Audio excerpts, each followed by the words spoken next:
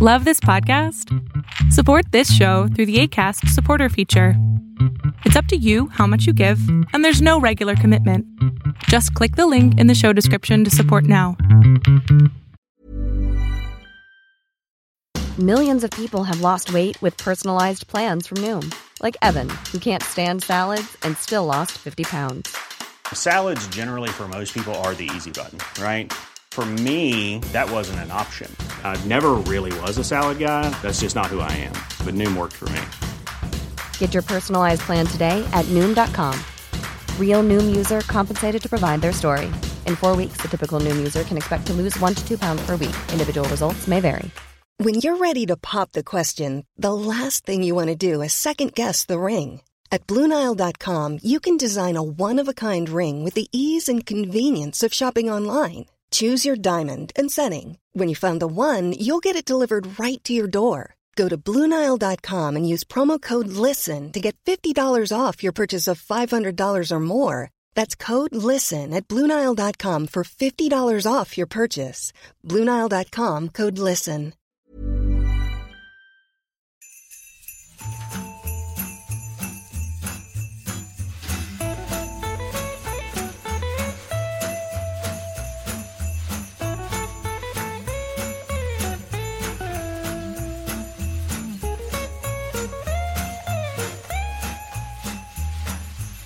Hey everybody, Merry Christmas and welcome to week 3 in our Christmas series. We are just now a week away from Christmas. This episode will air on the 18th, which means next Friday is Christmas Day. And what a glorious celebration that is. And so we've probably announced it by now, but I'm going to say it anyways. We will be doing a joint episode with Chris from Ezra Reads the Law. He will join us for a Christmas Day episode, and we will be looking at the text in Luke chapters 1 and 2. We'll also probably look at Matthew 1 and 2 as well. So that is queued up to drop on Christmas Day. And that will be available on both podcasts, his and Undying Light. So be on the lookout for that. That'll be the Christmas Day special, if you would. And there might be something else in store for you that week. But, you know, as I record this episode, I don't want to give any sort of glimpses or any sort of heads up. I kind of want it to be spontaneous, and I want it to be just kind of out of the blue. And so it'll be a bonus episode. I will tell you that much, but I'm not going to give you any more details. So watch for your podcast feeds to update with a bonus episode from me. And if you didn't know who I am, my name is Alex. I am the host of Undying Light and the co-host of A Matter of Truth podcast. So if you haven't listened to that, make sure you go and listen. Anthony and I have been cranking through getting some recordings done, and I don't know where we will land with the December ones. We were, as I'm recording this, it's the end of November, Thanksgiving weekend. We are still trying to hammer out some times with a special guest. So I'm praying that by the time this lands in your headphones or your car speakers or your wherever you listen to it, that we have already dropped the December 15th episode for you. So, as is, we are working through a short little Christmas series this year. Nothing too deep, but we are looking at some interesting ways to understand the Christmas narrative story just a little bit better. And with that, I do want to touch base on a few items before we dig into the text. And so I've been trying to keep the housekeeping topics to a minimum, mainly for your sanity and my own. But I do want to make sure that probably going into the new year, what we are going to transition from is the opening ranting or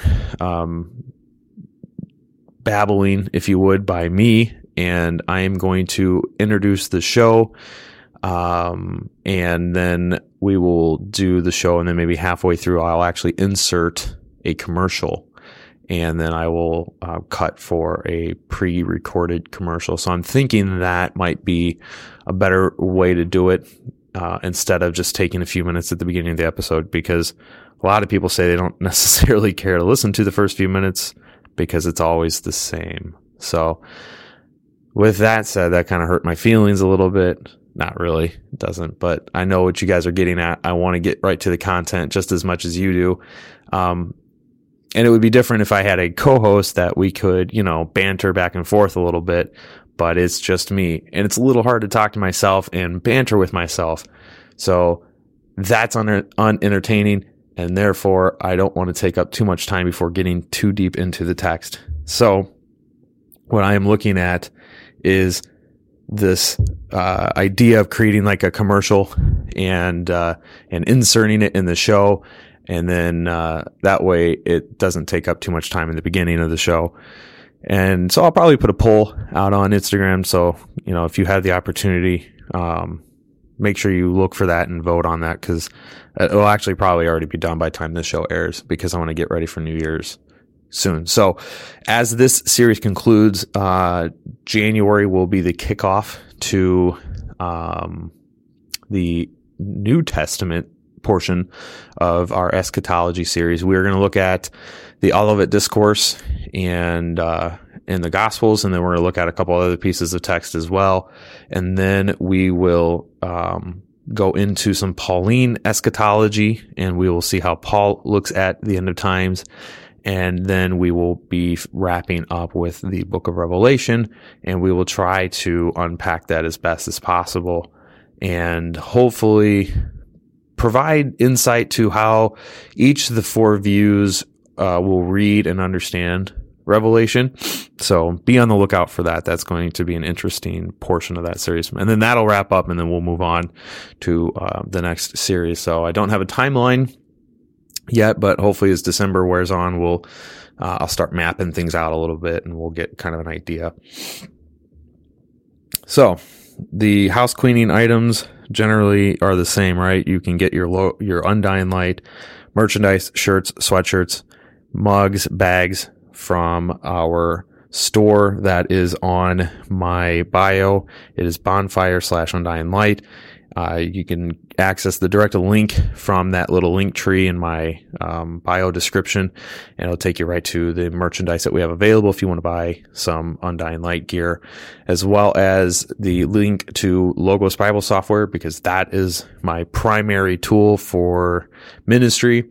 That's where I have all my digital content, and I have had some extensive conversations with people just on the benefits of the software, being able to have it on my computer and on my phone and be able to look up and just search for anything and everything with the drop of a hat. So fantastic software for that. And then as well, we are a listener supported ministry. So if you feel in your heart that you want to help support this ministry, we would be greatly indebted and blessed to have you join this community. And you can do so by becoming a Patreon for as little as $1 a month. You can have the access to all of the work that we do behind the scenes, and that includes early release on the podcast episodes, show notes if I write them, sermon notes, and school notes, and video content, and Q&As, and Bible study, and the list goes on and on. So exclusive giveaways and all the sorts. So if you feel the need or the obligation or the desire to help support this ministry, and you want to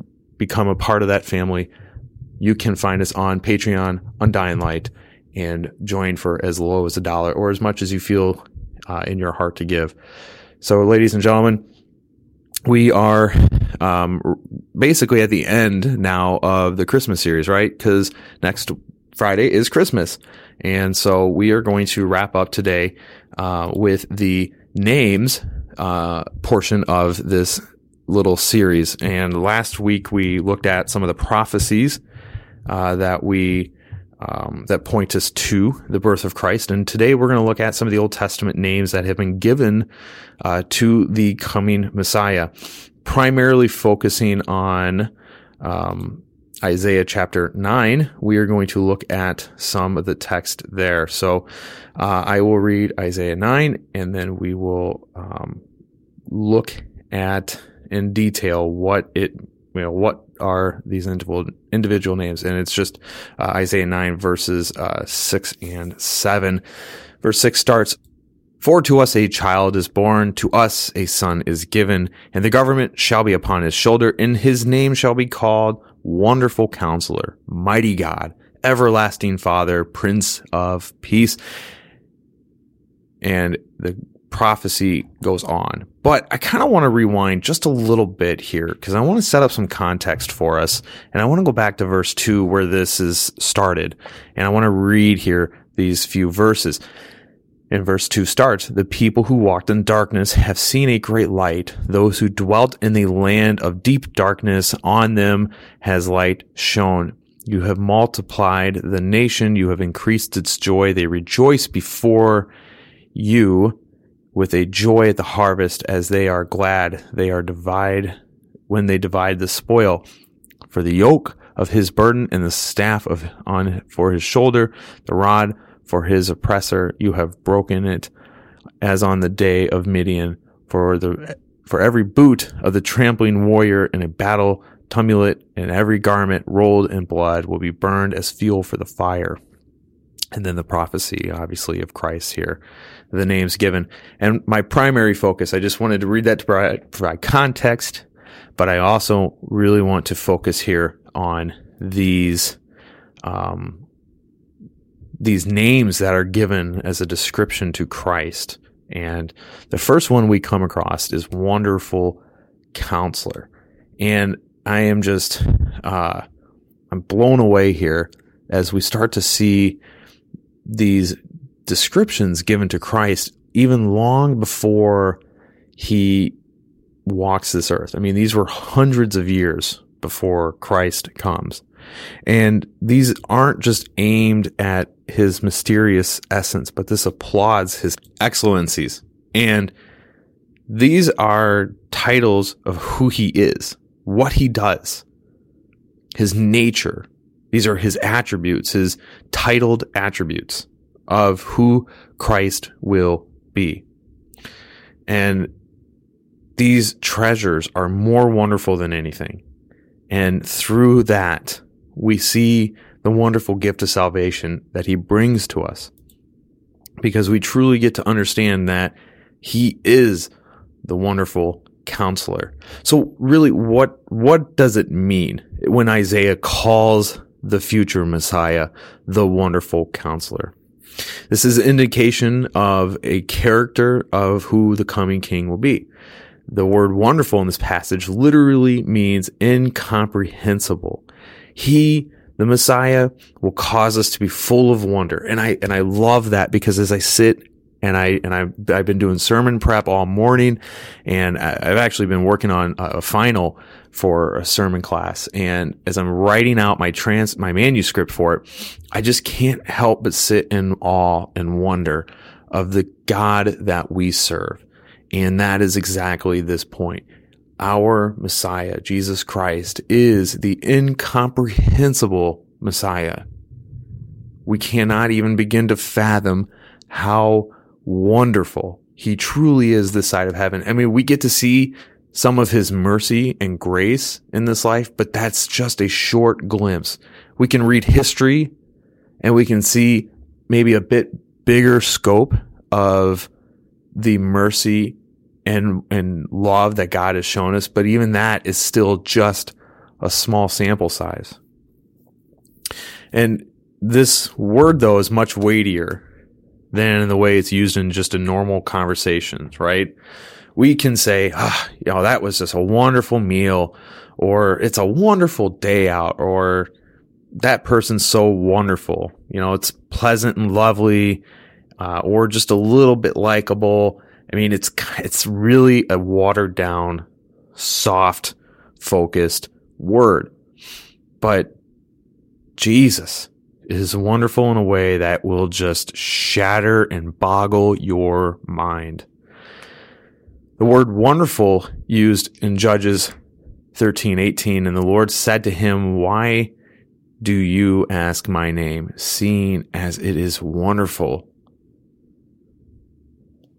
This is given to Samson's father, who asked the Lord what his name was. And the angel of the Lord said, "Why do you ask, seeing as it is wonderful?" And think about that. It's not just this blinking of momentary happiness or joy. The word wonderful to describe Christ is incomprehensible. It is fear-driven, and it is awe-stricken. This word makes us bow our knees to the King that we serve. And it almost brings a tear to my eye, because I love looking at this, because it truly starts to unpack who this little baby is. Wonderful Counselor.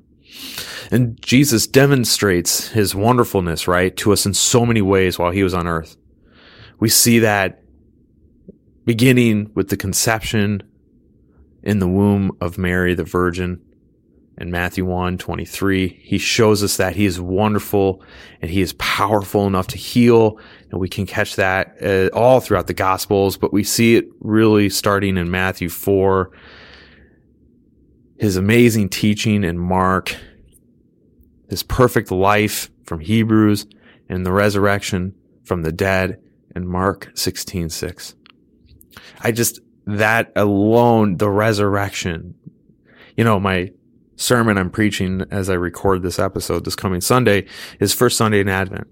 And generally in the church history with Advent, it's a season of celebration. It's the season that we anticipate the birth of our Messiah. And it's always interesting that the first week of Advent is always a text on the end of times. And so tomorrow's text is Mark 13 verses 24 through 37, and literally talking about the trumpet blast and Christ coming back when the sun darkens and the moon stops shining and the stars fall from heaven. And that is another wonderful, right? I mean, our God is wonderful and powerful and awesome. And in that moment, we will truly see in awe the glory of our God. But I'm stricken here, right? Because we talk about all these wonderful things, but to truly understand this season of Christmas and the wonderful Counselor that is to come, it's good for us to know what the end is like. And having the end in sight, we can celebrate and honor the birth of our Messiah. The birth of our Messiah. What a wonderful Counselor we serve. What a wonderful God we serve, that he has perfectly laid this all out for us. And every domino falls into place. Every puzzle piece connects perfectly. There's not one missing or one out of place. This is such a wonderful and joyous season. And he brings so many wonderful things into our minds that are counterintuitive to the way we think, right? Blessed are those who mourn. As a reflection to the Sermon on the Mount found in Matthew 5, blessed are those who mourn. When you experience grief and you experience hardship, persecution, suffering, when you mourn because of your faith in Christ, he gives you comfort and he blesses you in that moment. Further on in Matthew, on the Sermon on the Mount, he tells us to rejoice and be glad in our persecution. As I was just saying, that those who are experiencing that, we are to rejoice. Everything that God is telling us is counterintuitive. Why? Because the way Jesus operates goes against the tides of this world. The world would tell us that if we mourn, there's something obviously wrong, and we should go out and, find satisfaction in removing that thorn in our side.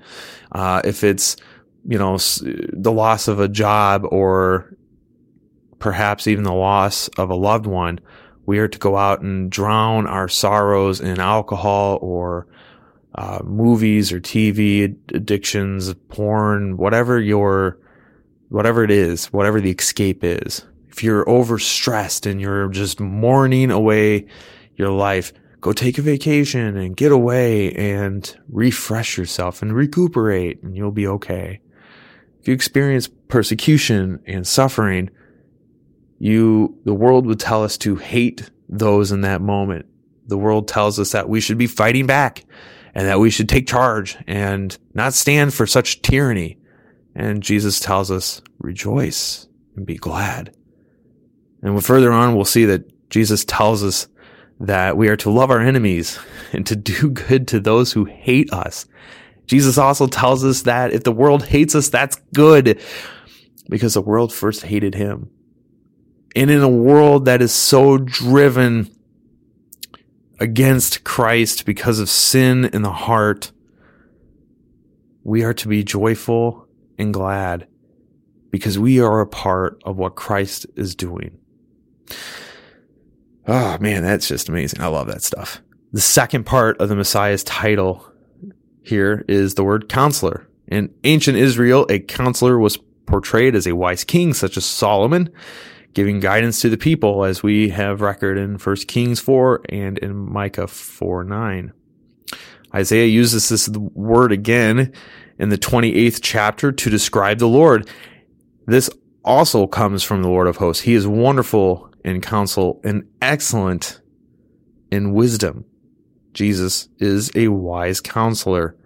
He did not need any testimony from mankind. He knew what was in each person. He knew the heart. He didn't have to go around and ask people, hey, what is the town saying about this person or that person, or can you tell me a little bit more details about yourself? He didn't go to the disciples and say, hey, I'm going to call you guys to me, and then tomorrow night we're going to have a little Q&A session, and I'm going to get to know you, and you're going to get to know me. That never happened. Jesus knew everything. When he walked down the road, when he walked along the banks of the sea, and he called the disciples to him, and he called the fishermen to him, he knew well in advance exactly what it was going to be for each of them. John 2:25 says, and needed no one to bear witness about man, for he himself knew what was in man. He's able to advise people thoroughly because he is qualified in ways that no human counselor is. In Christ is hidden all the treasures of wisdom and knowledge, as Paul writes to the church in Colossians 2:3. According to all knowledge in human nature, the psalmist says, Jesus always knows what we are going through, and he always knows the right course of action, as Hebrews 4 tells us. I can't just help but sit in awe and wonder as I'm looking at this and just remembering, as I did a smaller, very, very quick snapshot of these in a sermon series last year. And I can't help but just marvel at what it is these words point us to, what it is that we hear and can see and understand. And that to me is it's just amazing. Isaiah moves on and he tells us about Almighty God.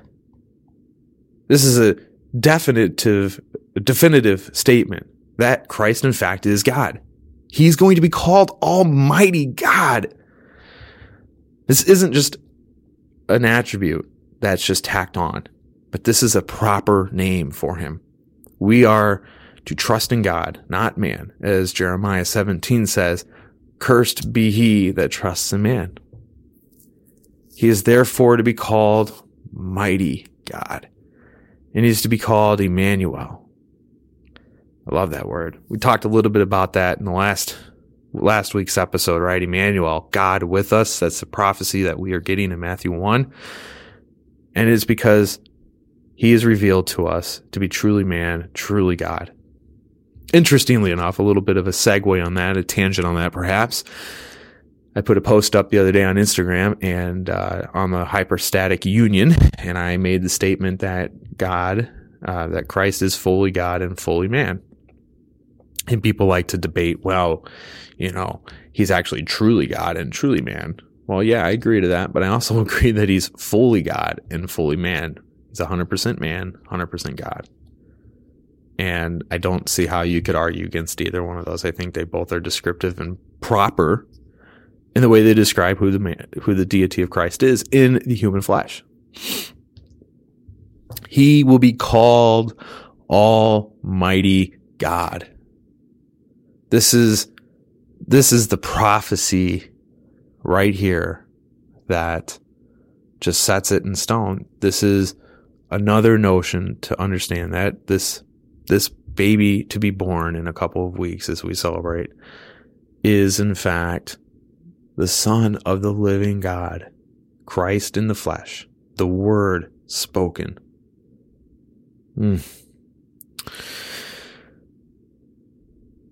I just want to rest in that for a moment and just understand that this is such an amazing prophecy. For to us a child is born, and he will be called Everlasting Father. In the context, this verse here, verse 6 in the 9th chapter of Isaiah, it's proclaiming the redemption of Israel and the activities, titles, and blessings of the Messiah, who is to come and rule the earth, and to usher in the reign of blessing and peace that will have no end. This is another title that we find here in this little wonderful segment of Isaiah. And again, there's many more scattered, right? I mean, these are just a few. We can do a whole series on the names of Christ and the names of God. I mean, there's a lot out there. And so we could do a whole series, and that might be something we do in the future. The names of God, we can do a whole series on that. But for this series and this little segment, we're just focusing on this verse and the names that come from it. The Hebrew phrase translated everlasting Father could literally translate to Father of Eternity. And for this reason, some have suggested that the title means that this coming Messiah is also the creator of everything. He is the Father of time and eternity, the architect of all the ages. Well, just a few minutes ago, we also talked about that this child to come will be called Almighty God. So if it is indeed Christ, the Son of God, then in fact, this is Christ, the Father of eternity. He is the God of all eternity. The Hebrew word translated everlasting is the idea in perpetuity to or without end. Indeed, the very next verse of the Messiah, of the greatness of government and peace will have no end, in the 7th verse there of Isaiah. But this emphasis, right, is looking forward. So everlasting is a better translation than eternal, because then you start to get, differences in meanings here, right, with eternal. But everlasting, I feel, fits well. It not only indicates that without an end, but it also indicates without a beginning. And we also see that in the New Testament, we argue that the Messiah is without beginning as well. This isn't a phrase just coined up here from Isaiah. So as everlasting Father, the Messiah will be a father, and as his fatherhood will be without any end. Some have objected that this designation of Father seems to confuse the roles within the Trinity. Seems to be something that often people can run into, right? With God the Father and God the Son, that calling Father the only one who's really the Son. So this is where we can get into some interesting debates, right? If Jesus Christ is in fact everlasting Father, then how do we pin this, if you would, in the architecture of the Trinity? Because some in the oneness movement, that is anti-Trinitarian, use this verse as a proof text that Jesus really is just the Father and that there is no unity, there's not a Trinity. In both cases, the interpreters are reading New Testament concerns back into the Old Testament. Neither Trinitarian nor anti-Trinitarian concerns are being discussed in Isaiah 9:6. And I agree with this little statement, right? This is not a text that is displaying any Trinitarian or anti-Trinitarian concerns. This text does not and should not be used as a proof text to oneness. It should not be used to position anything that would disrupt the triune God. And I just don't feel that this text has that type of context to it. This text is pointing us to the description of the Messiah. Therefore, we will use everlasting Father in the light that Christ will have Father-like attributes, just as God the Father does as well. Because in the Trinity, that all three persons are individual, they are all distinct, they all have different functions, but they all share attributes. So many rulers in ancient times were, interestingly enough, to be considered the quote-unquote father of the country, and we can even use that term to kind of coin maybe George Washington here in the United States as the father of our country. And it was by Washington's leadership and determination that led him and led us essentially to victory in the Revolutionary War. But unlike Christ, Washington died, and Washington is still dead. And at some point, the United States will end. And at some point, this country will have a different look, if by that point Christ hasn't returned yet. So even though these icons of the past would be declared the father of a nation, or or whatever it is, right? Washington really was one of the key figures. He wasn't the only, but he was one of the key figures in the American Revolution. And he was one of those who started and fought to free us and establish this country. But it's interesting that this is, again, a momentary glimpse of time, because we can look to the Psalms and say that it is God who raises up and tears down nations. And it is by God's sovereign hand that Washington was able to even do this. And it was by God's sovereign hand that the signers of the Declaration of Independence were able to sign such a document. And then they were able to draft the Constitution and form this country. It was by God's sovereign hand. But when we say that Washington is the father of our nation, that's just a momentary title for him. But Christ is the father of all nations, the true father of all nations. He is the true king of all nations. And so, as he is everlasting Father, his time has no expiration. It has no beginning. He is the beginning and the end, the Alpha and the Omega, and that is what we see his title really kind of point towards, right? He is eternal. We are not. He is the Alpha and the Omega, the beginning and the end, and only through him do we receive eternal life and salvation. It's not through Washington. It's not through the Declaration of Independence or the Constitution or the government or the laws or anything like that. It is solely through Christ, the true, everlasting Father and Prince of Peace. Because that's the next title, Prince of Peace. Isaiah wraps this up in verse 6. Prince of Peace.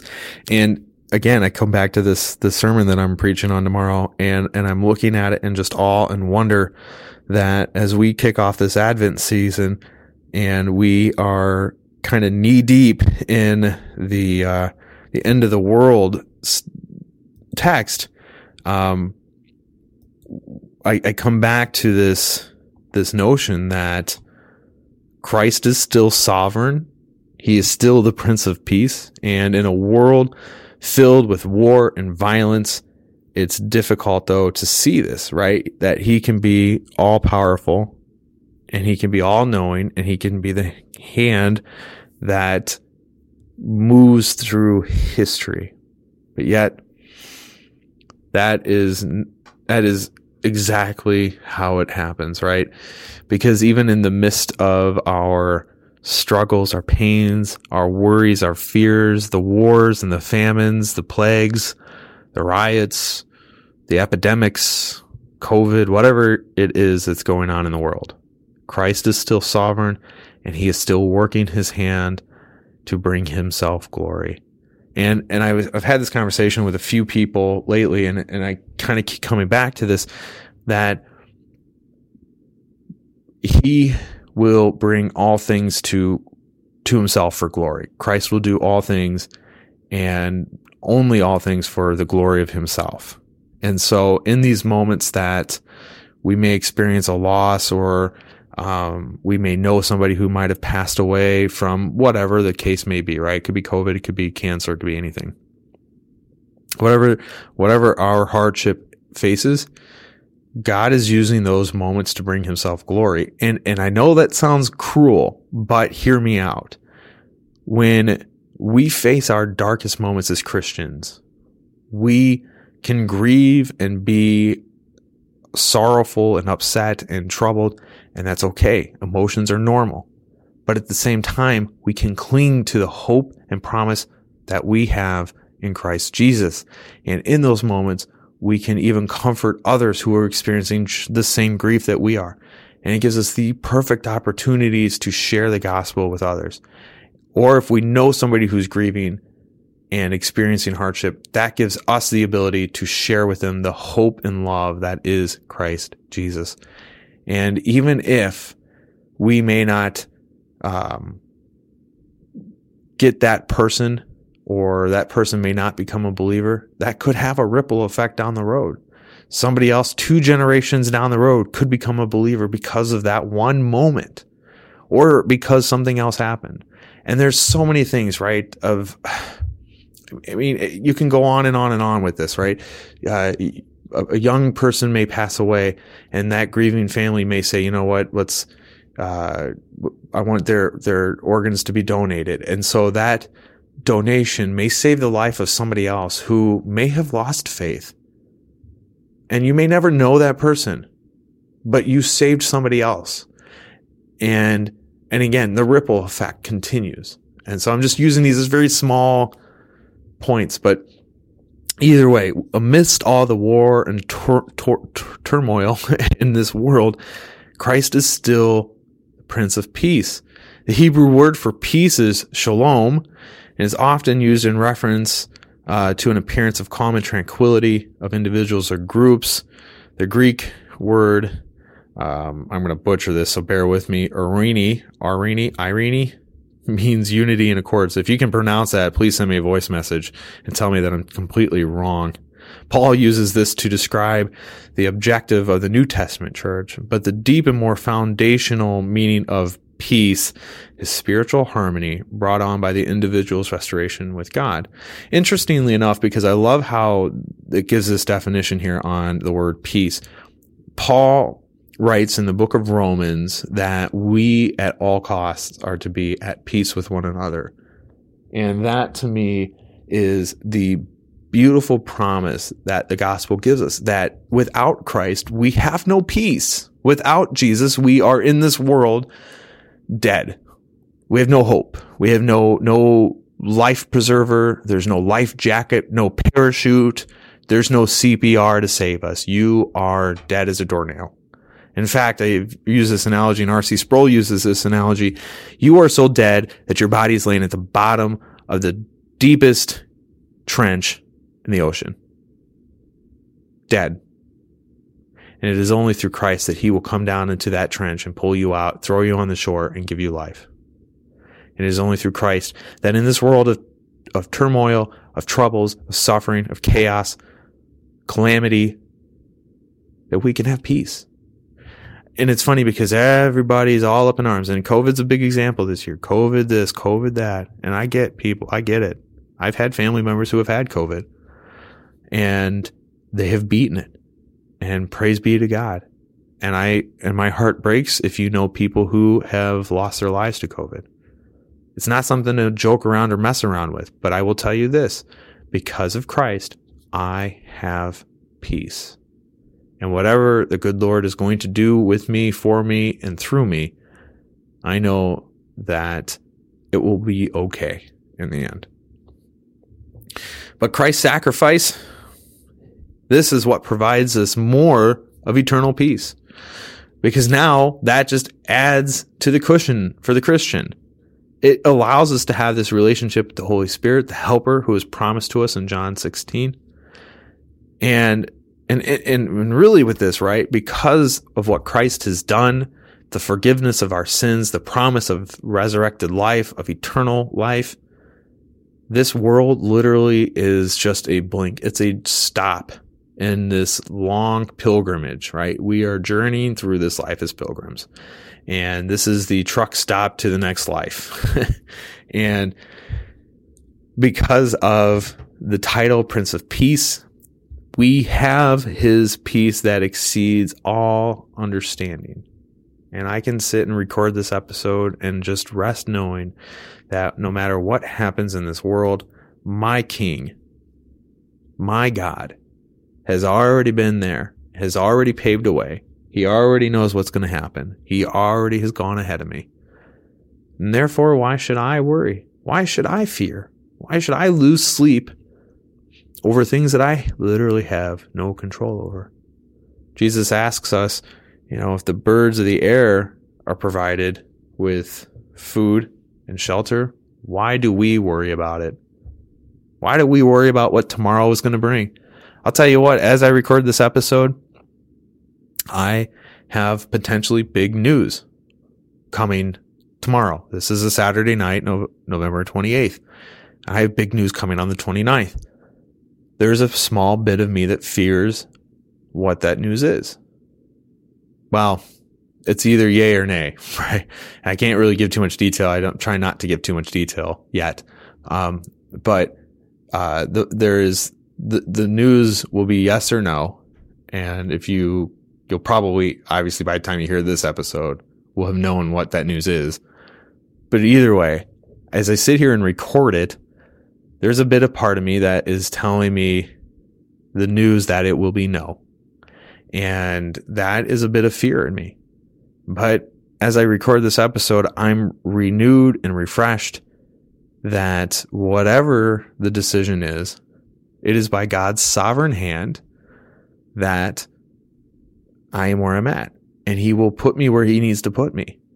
And I have peace with that. And if he puts me in and what happens tomorrow happens, and I hope it does, then I can rejoice and be glad. But even if it doesn't go in my favor, I can rejoice and be happy. Because I will know that whatever God is calling me to, it is for his glory and to bring him all of the glory. And that is what I can rest in. And so, I wanted to look at these titles. Again, there's so many more titles. This can be, and you know what? And I think we will. I think we will go through a series on the names of Christ, names of God. And we'll do an extensive deep dive study on that at some point. I have a lot of things in my head on how I want to take this show now. I do want to go verse by verse through the Bible. That will be our second series here next up. Because next, after we do eschatology, my wife gave me this really good idea. We're going to take a short glimpse at some of the lesser known books of the Bible and characters of the Bible. And we're going to do a little series on those, probably maybe 4 weeks long. I haven't really decided the total length, but we'll do a little series on that and give context and perspectives around those. And then I think we will start in the New Testament or the Old. I haven't decided yet. Maybe we'll put that up to the listeners and let them do a poll. But then we'll go section by section through the Bible, and we'll just kind of go over text and talk about it and dig into that. So probably looking about the show decreasing to maybe 30 minutes at that juncture. I don't know, depending on the text that we're in. So Ladies and gentlemen, this is the end of tonight's episode. Again, next Friday is the Christmas episode, and we will be celebrating with Chris from Ezra Reads the Law, and we will be rejoicing and joyful in that celebration of Christ. I'm very excited for it.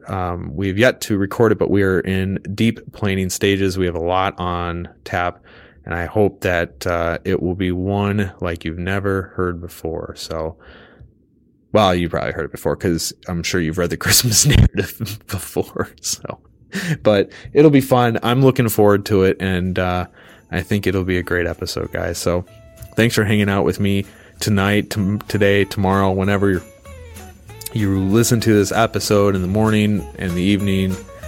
I'm greatly honored and greatly blessed that you have given me your ear for 45 minutes. And with that, I'm signing off. You guys have a wonderful, wonderful Christmas. God bless.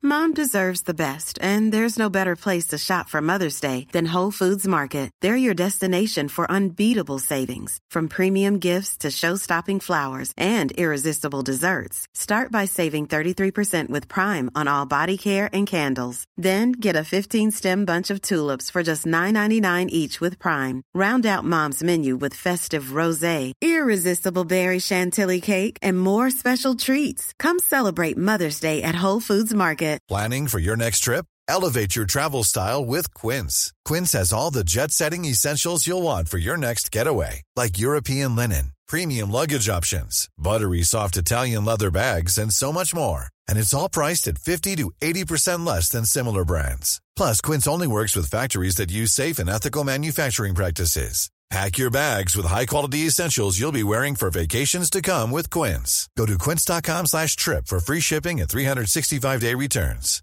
Hi, I'm Daniel, founder of Pretty Litter. Cats and cat owners deserve better than any old-fashioned litter. That's why I teamed up with scientists and veterinarians to create Pretty Litter. Its innovative crystal formula has superior odor control and weighs up to 80% less than clay litter.